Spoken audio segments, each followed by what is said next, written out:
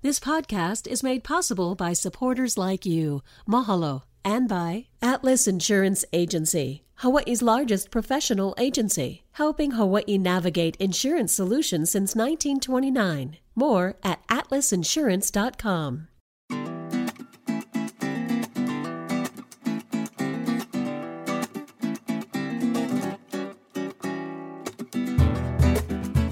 Hello, my kako. Welcome to a new episode of What School You Went, where we start every conversation with this question because that's how we connect here in Hawaii.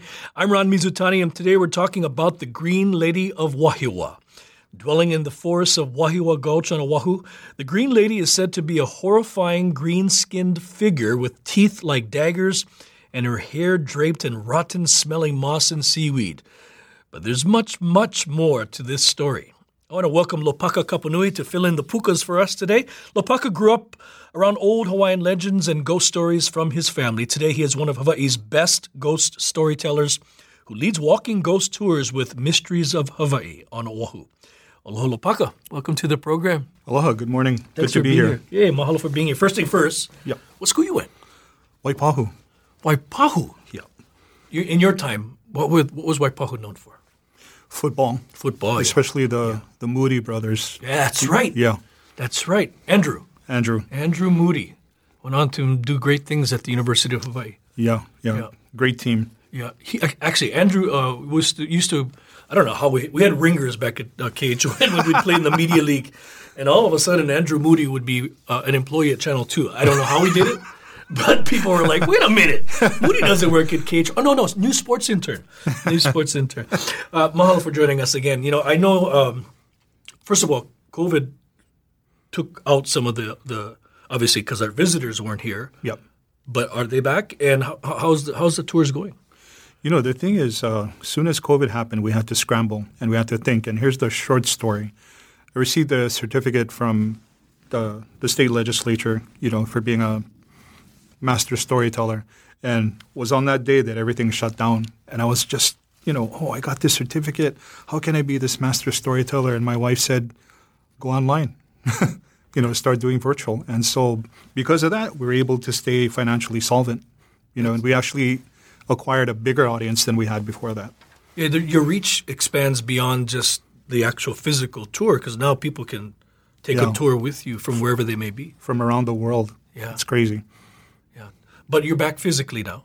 Yeah, we're doing good and we're, observing all the restrictions. I like your ghost music you just played for us. I appreciate that. Look, turn this thing on. Technology. I better do the same. But yeah, so you're back physically and going gangbusters.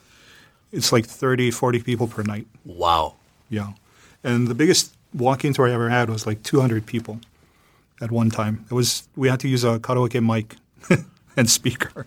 Wow. So it's there's always interest in storytelling, and if you don't mind, let's go out to Wahiawā. And Wahiawā is a lot more spiritual than people may believe. Maybe you can start there, and why that gulch is so special.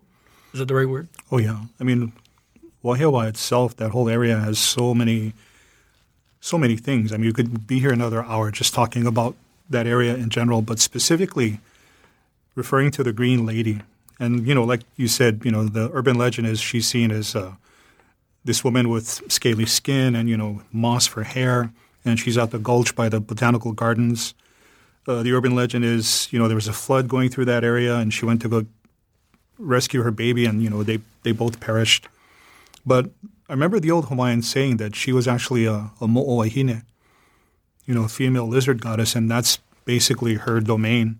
And so it turns out she's not just relegated to Lelehua High School, which, by the way, doesn't make the list of the top 5 high schools that are haunted, so good for that school. But it turns out her domain actually stretches all the way out to Lake Wilson. Wow.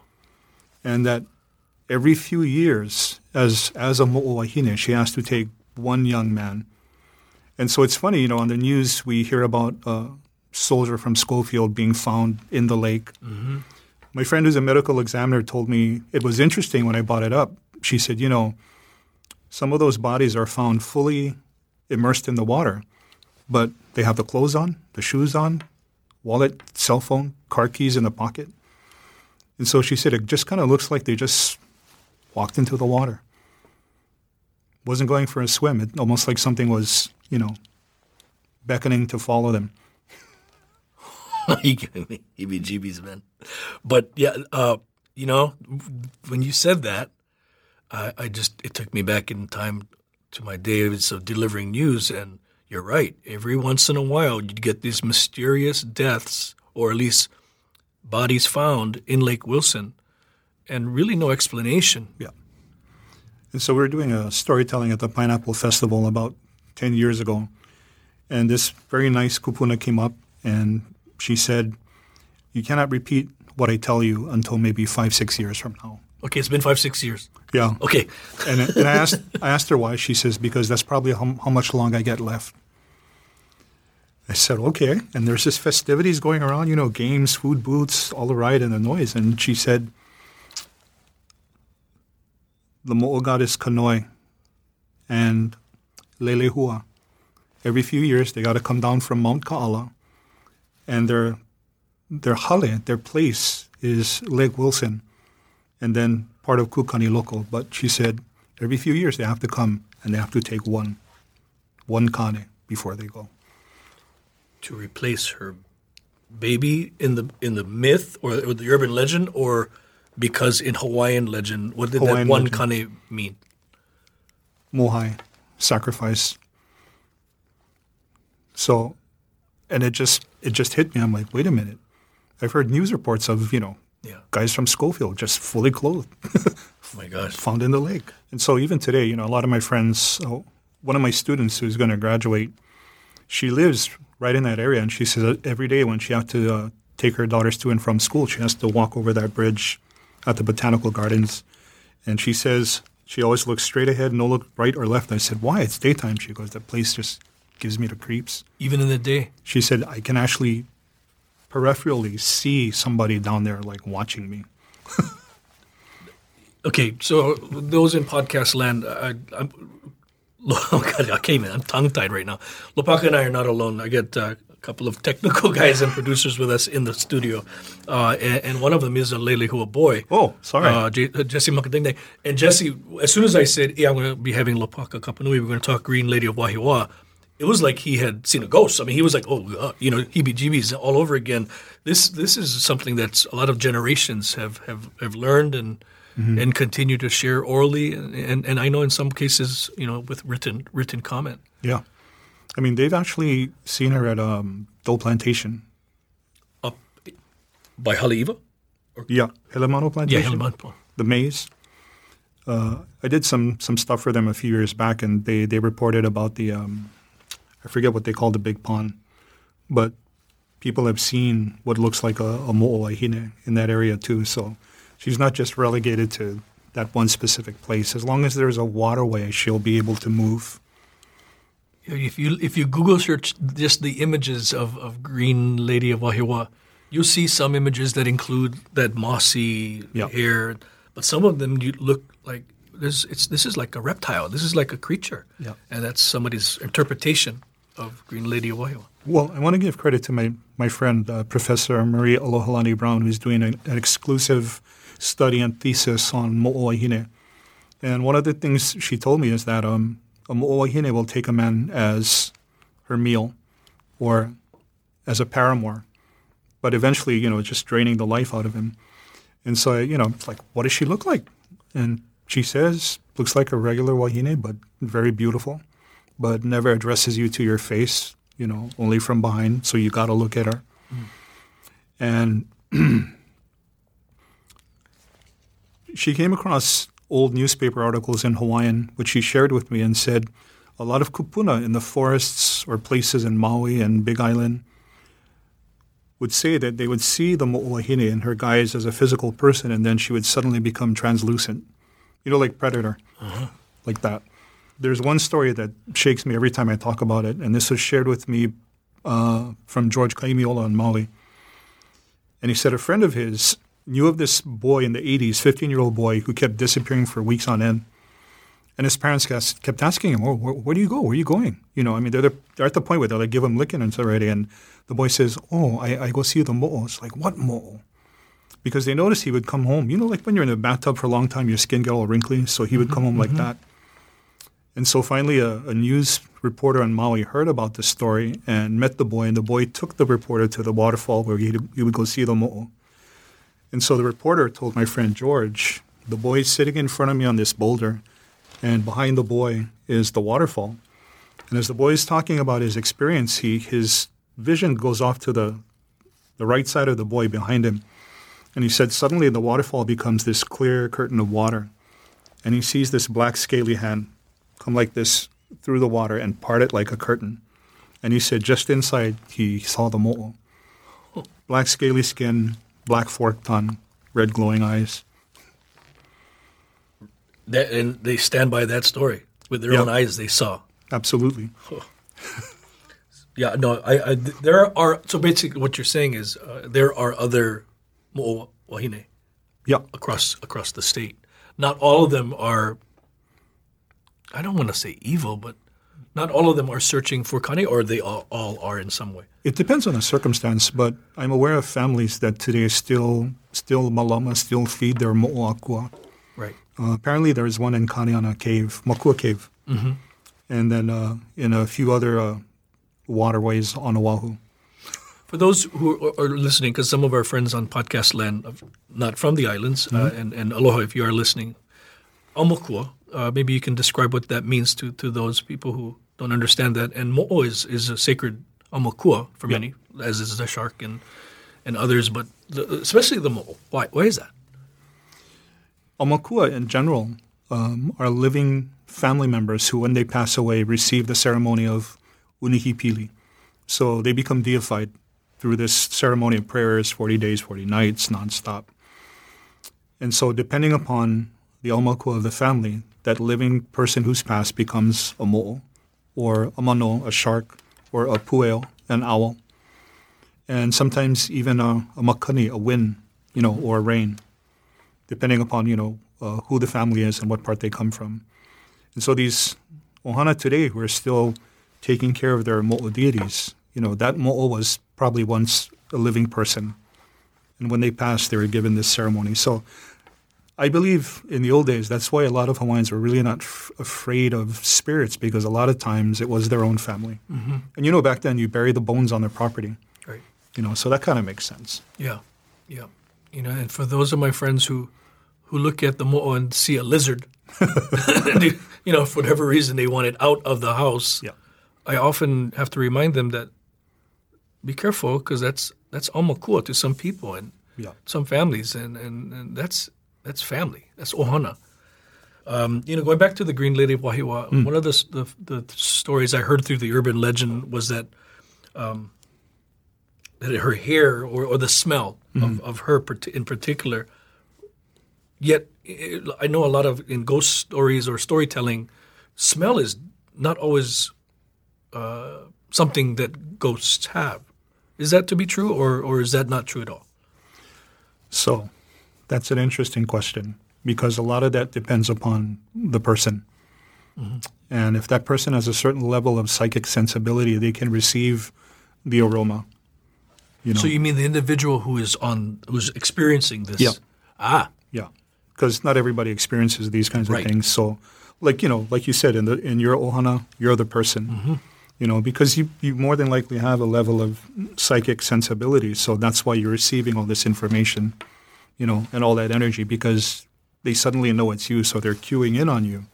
And what's happening is communication.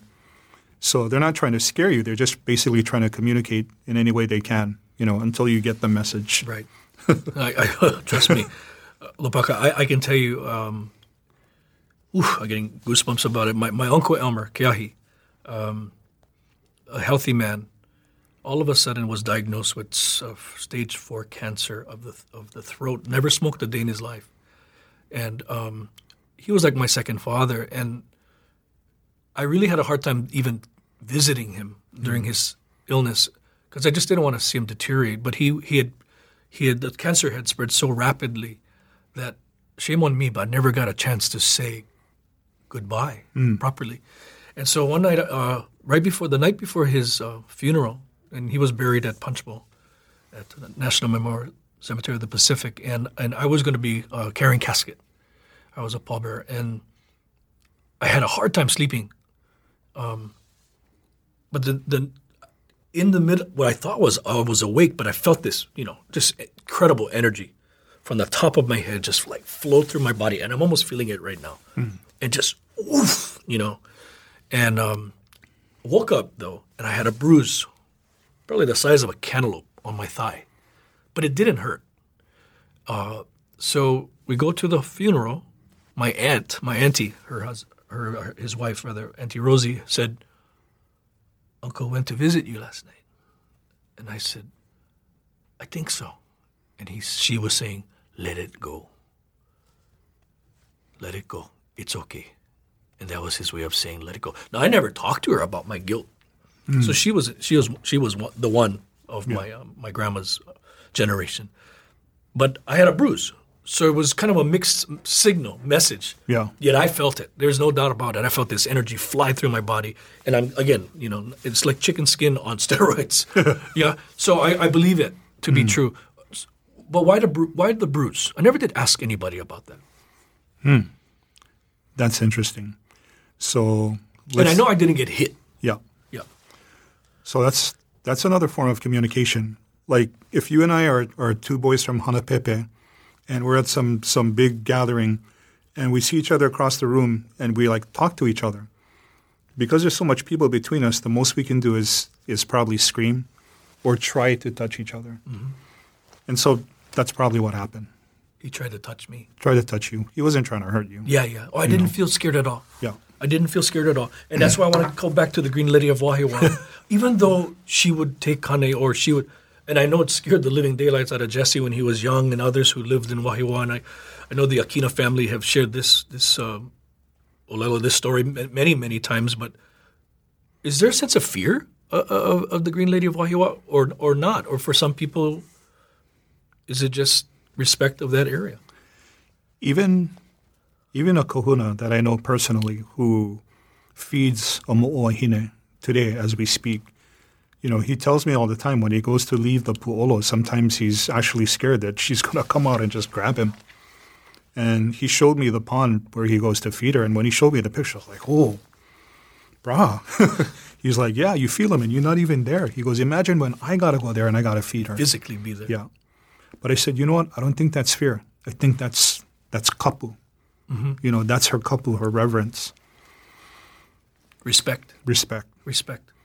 Which is really, when it comes to storytelling across our islands, you don't have to believe, but you better respect. Yeah.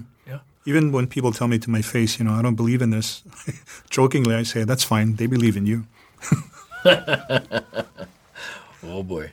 I want to wrap this up, but you said something earlier in our conversation about Leilehua not being one of the top 5 schools. Gosh, this sounds like another one school you went, literally.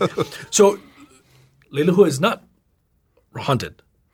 It is, but not top 5. But it doesn't make the top 5. Okay, so I got to ask you before we go, because this is what school you went.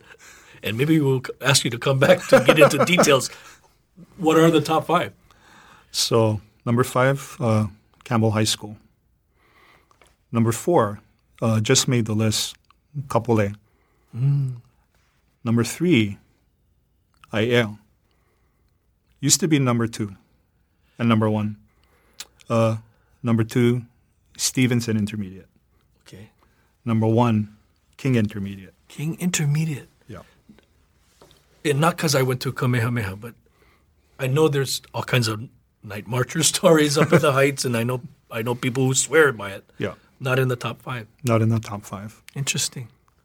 It's King Intermediate in Kaneohe. It's built on an aukueva, an opening between worlds. And so as many times as the previous principals have told me they've had the school blessed, I said, you're only putting a Band-Aid on it.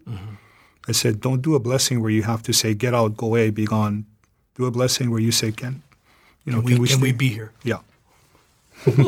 This is another What School You In episode. I'm going to ask you to come back and we'll follow all up and talk story about that one. That one is, that one I think a lot of folks would be curious to know why they're on the top 5 and You almost sound like Casey Cates from just now.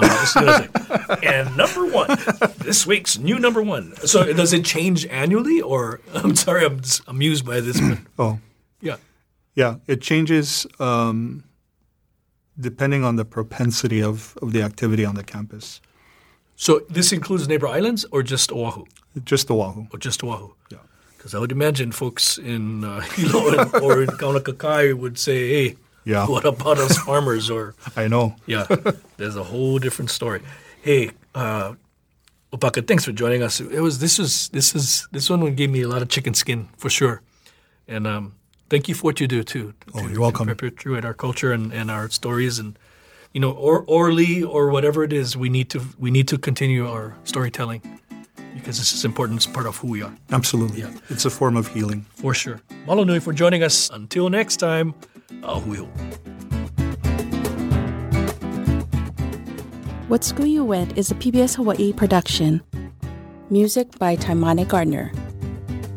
If you enjoyed this episode, let us know on Facebook, Instagram, and Twitter, and tell your friends. You can find us on pbshawaii.org and everywhere you get your podcasts.